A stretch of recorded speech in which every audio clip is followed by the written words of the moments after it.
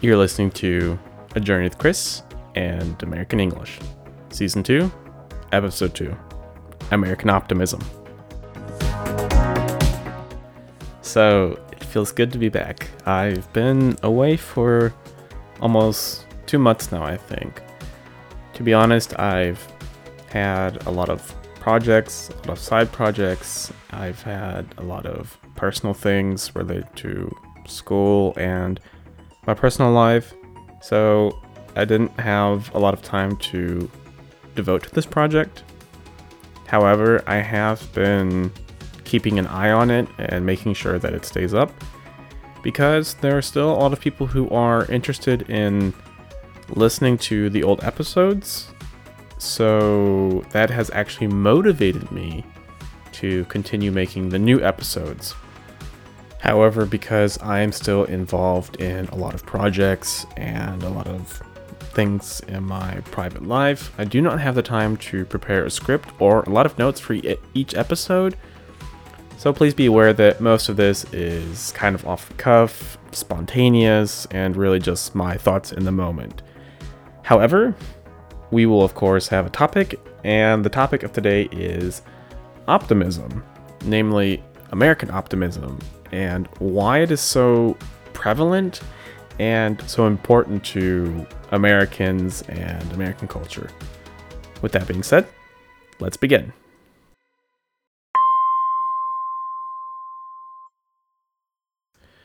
So, humans like to partition things off into different categories, different sectors, different groups, etc. Humans are also very, I would say, tribalistic in nature, in that we tend to gravitate towards people who are most often like us, which is honestly pretty obvious because, as they say, birds of a feather flock together. There's also another saying or meme or quote, I don't know what you want to call it, that I really like, and it goes something like, there are 10 kinds of people: those who understand binary and those who don't. And I always find that kind of funny because not a lot of people understand binary, and so the joke being that binary is made up of ones and zeros. And this also ties into another thing that I want to touch on, in that people also like pairs. This us versus them, or the left versus the right. Not in a political sense. Don't worry, we're not going to get political. But what I mean is partitioning the world into two equal parts.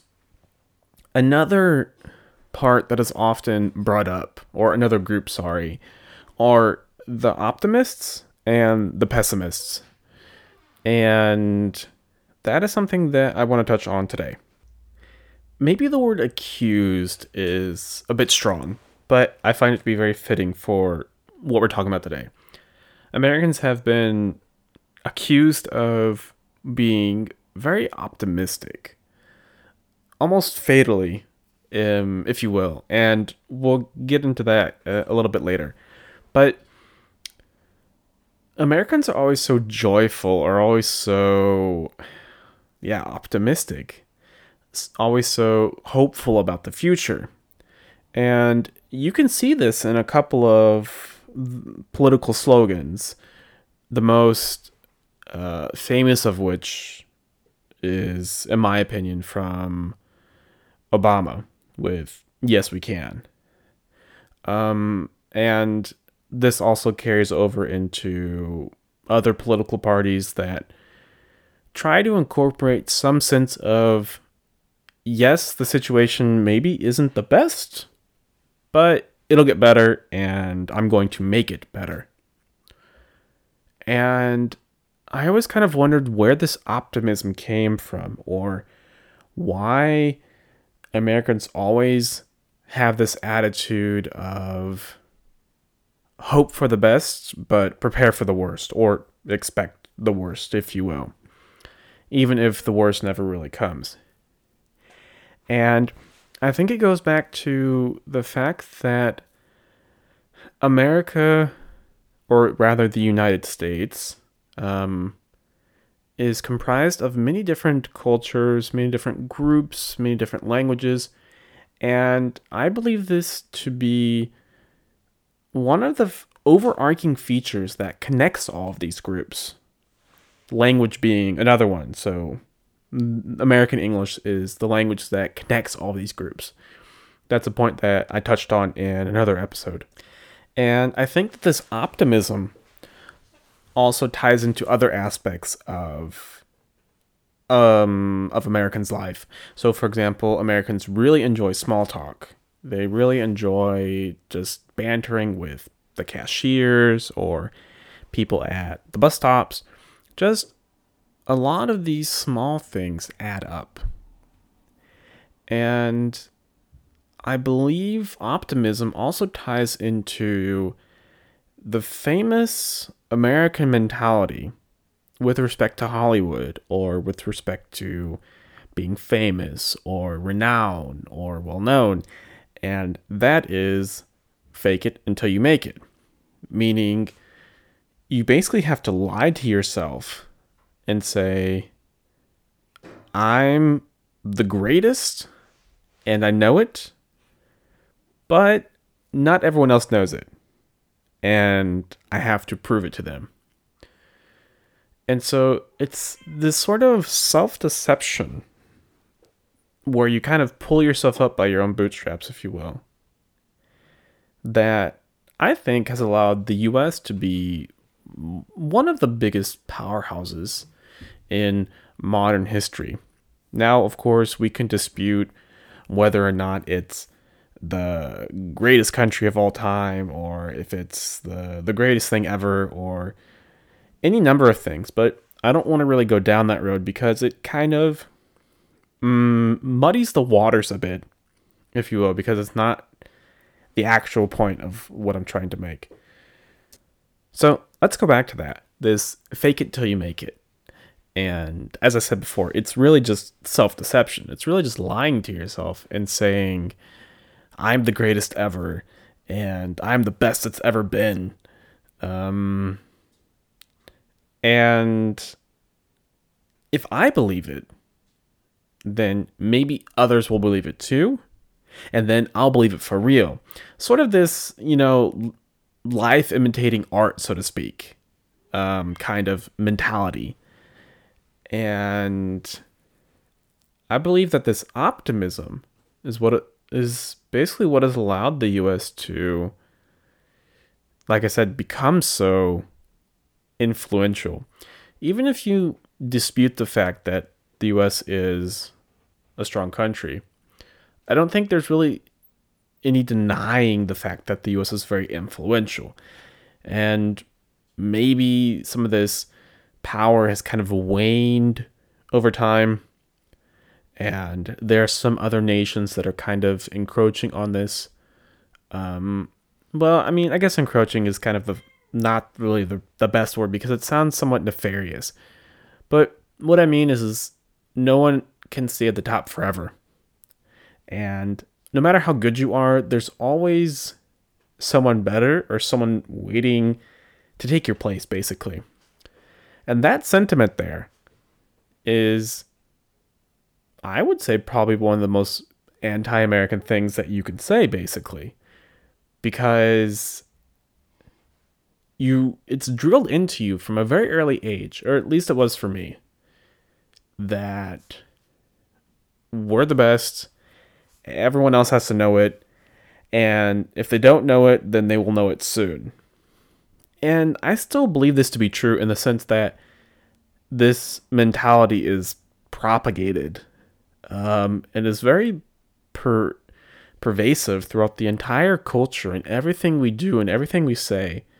You see this in the music, you see this in the movies, you see this in books, all kinds of things, really, where people are so optimistic that it borders on narcissism, really. I also think it kind of borders on fatalism. So it's a very fatalistic optimism, if you will, in the sense that if we just try hard enough, we'll make it. If we just believe hard enough, we can do it. And it's narcissistic in the sense that you've deluded your thinking into believing that you can do anything, when in reality, I don't want to say you can do nothing, but you're not as powerful as you can think, or you're not as powerful as you think. And I believe this is similar to the placebo effect. So, for those who don't know, the placebo effect is, I think, one of the most well-known medical phenomenons. Basically, it's a way to test how effective a pill is. So you have two pills. One is the real pill, the one that will actually heal you. And the other is just a sugar pill. And the thinking behind this is if I tell you something works, then you try to convince yourself that it has to work because I told you. So I've kind of poisoned the well in the sense that I've given you the answer and you don't have to look for the answer yourself. And if you take the sugar pill, you might actually try and make yourself believe that the pill is working. And for like small things, this really does actually work. So it's really mind over matter. So if you have something like a headache, for example, or maybe your foot kind of hurts a little bit, or you've been jogging and your back hurts a little bit because you went up a huge hill, I don't know, then giving you a sugar pill might actually help you, because you really make yourself believe that, hey, this pill is working. Now that's a problem, because if I give you the real pill, there's really no way for me to know, like, is the real pill working or is it the placebo? And this is kind of used to filter things out, to make sure that the mind isn't more powerful than the pill, so to speak. So that when I give someone a pill, no matter what they believe, they can't really defeat it with their way of thinking, if you know what I mean. And so this optimism is really just kind of drilled into you from a very early age, as I said a few minutes ago. And maybe it seems like I've been kind of harping on it and being somewhat negative towards this American optimism. But I really don't actually want that to be the message of what I'm trying to say. Because this optimism has really helped me shape a lot of aspects of my life. And it's really helped me achieve things that, honestly, I probably would have never been able to do otherwise. Because in a lot of cultures, let me backtrack. So I've been in Germany for the past 10 years. And I had to do what was called the German Abitur.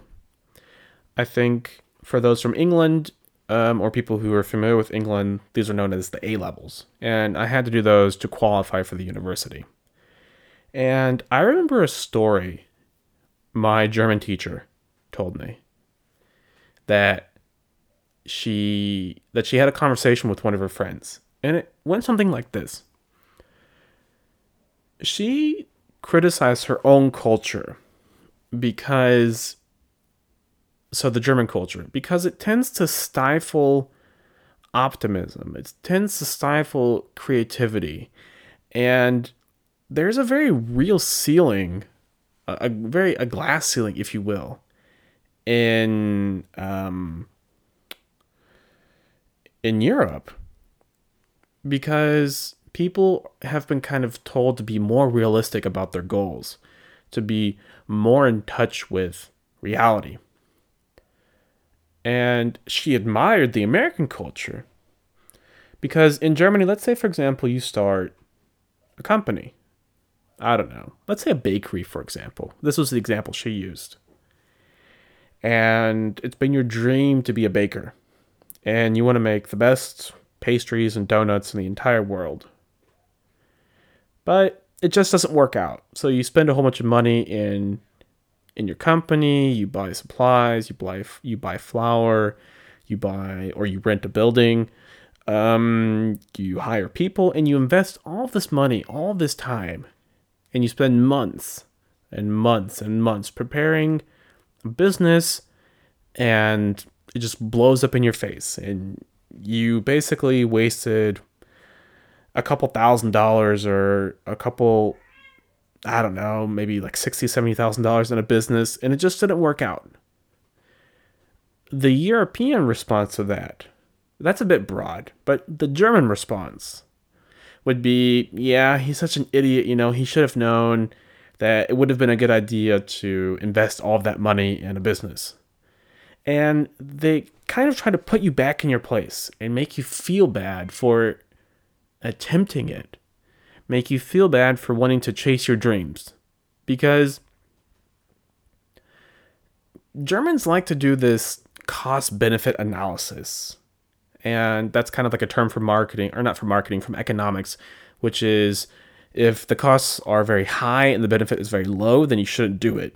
And the reverse is true. So if the benefit is very high and the costs are very low, then you should do it. So Germans kind of do this cost-benefit analysis all day long. And that carries over into a lot of other aspects. And so to get back to the story with the teacher, she admired my culture, the American culture, because the response from Americans would be, wow, that's so great. I'm so glad that you tried it, that you did your best. I mean, I know it didn't work out, but you went for your dreams and you learned something along the way.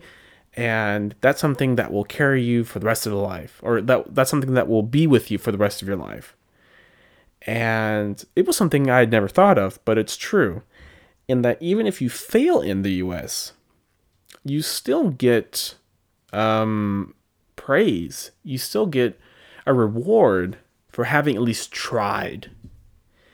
Now, this kind of, even though, like, when I was going to school, there is often this mentality from the teachers that there are no losers because we're all winners. Which, I mean, I guess if you tell that to a little kid, it kind of softens the blow, but it does cheapen the value of actually winning, because people are winners because they invest a lot, because they do their best, because they really try and give everything they have, basically. So that's why they're winners. And telling them they're all winners is, it doesn't really prepare them for life. But I don't want to go down that road. What I'm trying to say is that even though you fail in the US, you still get praise for at least having tried. Because if you don't try, you'll never know. Whereas in Germany, it's more like, don't even try at all, because you might fail. Now, I don't want to say that they want to push you to the ground, but they really do want you to have more of a realistic interpretation of your own dreams. Like, is this really a viable option? Should you go for that? Whereas a lot of Americans are more like, just throw caution to the wind and you'll be fine, so to speak. And that last sentiment, throwing caution to the wind, seems kind of fatalistic, if you will, because it's this whole notion of give no thought for the morrow, kind of like, if you want to be a bit biblical, which is think not of tomorrow, be in the present, carpe diem, live in the moment, YOLO. I mean, there are so many expressions, really. We could do a whole podcast about be in the moment. And a lot of Americans really are just kind of in the moment. And by being in the moment, you're also kind of in the future, because you are trying to see, is this a viable option? Could I do something long term? And I think for Germans in particular, it's more like, what is the long term survival rate, really, of your project? And the Americans kind of think short term and then long term. At least that's the way I see it. I mean, maybe if you're a banker, then you probably see it also in more of an economical sense, in the sense that I'm not just going to give you money because it's a good idea. You have to give me some kind of security, some kind of collateral, or otherwise you're not getting any kind of money from me. Um, but yeah, so like I said, this sense of optimism, the sense of yes we can, or make life better, just that sense of optimism, I think, has helped to carry a lot of generations into a better time, into a better future. And no matter how bleak the moments are right now, no matter how bad the situation is, tomorrow can always be better. And that is sort of a self fulfilling prophecy, if you will. So, if you don't know what a self fulfilling prophecy is, then I think it would be helpful to talk a bit about what a prophecy is in general. So, a prophecy is basically something that is supposed to happen in the future. So, a prediction, if you will. So, I could predict tomorrow that it will rain. And that's kind of a mundane, boring prophecy, a boring prediction, because the chances of it raining at any given moment are not really close to zero. Because I mean, it rains even in the desert. So there's always a chance it's going to rain. So making that kind of prediction is, well, it's boring. The more interesting predictions are ones that are very exciting or very specific. So if I say tomorrow, a meteorite will hit Tokyo. I mean, no one will get killed. It'll just be a small meteorite. But some kind of meteorite will hit Tokyo and it'll land in a park, and there'll be a kid who'll pick it up and he'll give it to, and so on and so forth. So that's a very specific prediction. And that becomes sort of interesting. But this kind of prediction happens independent of me. I have no influence over it. So there's no way for me to control this kind of event. And then there are self-fulfilling prophecies. So there are things that we say will happen in the future, and we work towards them. So if I say, for example, in 20 years, Germany will be the most powerful country in the entire world, economically speaking. Now, even though my powers as an individual are very limited, and my financial resources are not really appropriate for this task, I could theoretically help make that a reality. I could improve the economy of Germany, and I could make it so that in 20 years, Germany is the most economic, or the strongest country, economically speaking, in the entire world. It's a very slim possibility. I mean, probably less than 1%, but it's still a possibility. And if I work towards that goal, then that is self-fulfilling.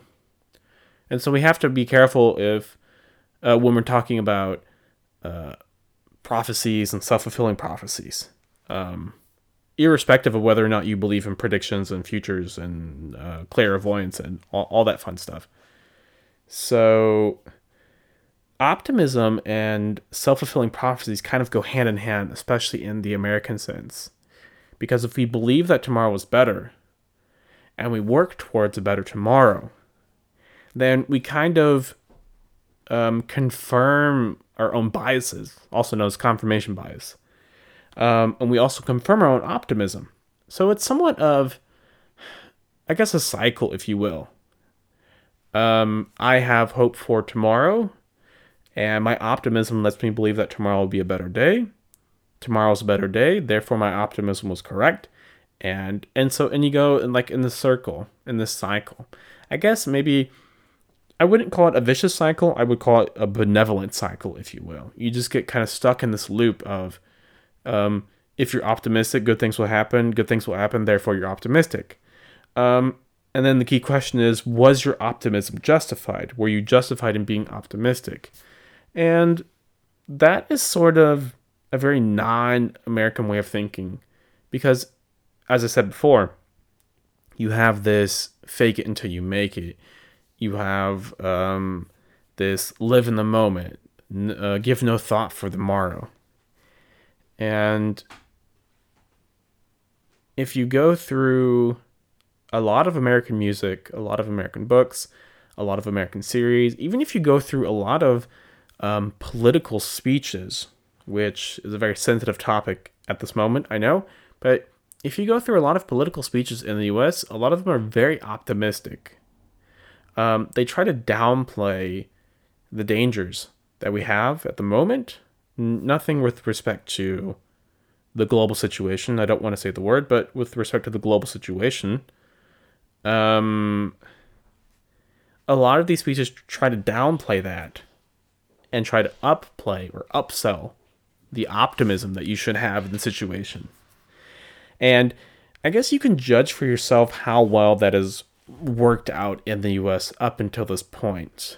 And I don't mean that in a cynical way. I don't mean that in a very sarcastic manner. I am totally serious about that question. Because, at least for me and for other Americans, our optimism is kind of like a two-sided coin, if you will. On the one hand, it's something very personal. Kind of like a religion, I guess, if you will. It's something that you have to justify to anyone. If you're optimistic about the future, then, well, that's your own personal thing. So congratulations for being optimistic. But at the same time, if you're so convinced of your optimism, if you're so convinced that we can do it, then you want to get other people on board. And you see this a lot in American politics, from all sides, really. You don't actually really see this in European politics, so to speak. And to better understand that, I think it would be helpful for you to go and analyze the past couple decades with respect to politics in the US and analyze your own country. And you'll see how persistent this we're the best, we can do it, we're great, we want to show the world how great we are. So that's something that I'll just give you along the way. We're approaching the end of the podcast, and I really hope that you enjoyed listening to this new type of podcast. I really hope that you enjoyed today's topic. It was more of my thoughts in the moment. It was more of just my free speaking, if you will. So, and I promise that I won't be gone so long like I was last time. I'll be back next week, or I might be back sooner depending on how much time I have, but I would definitely be returning to my regular schedule of uploading episodes in regular order, or in a very consistent manner, if you will. So yeah, that was all for today's episode about optimism in the US and how I think it relates to and differs from optimism in other countries. As always, thank you so much for listening. Thank you so much for tuning into my podcast. These are very difficult times. Even though we have a new year, I hope that it'll eventually get better. We just started.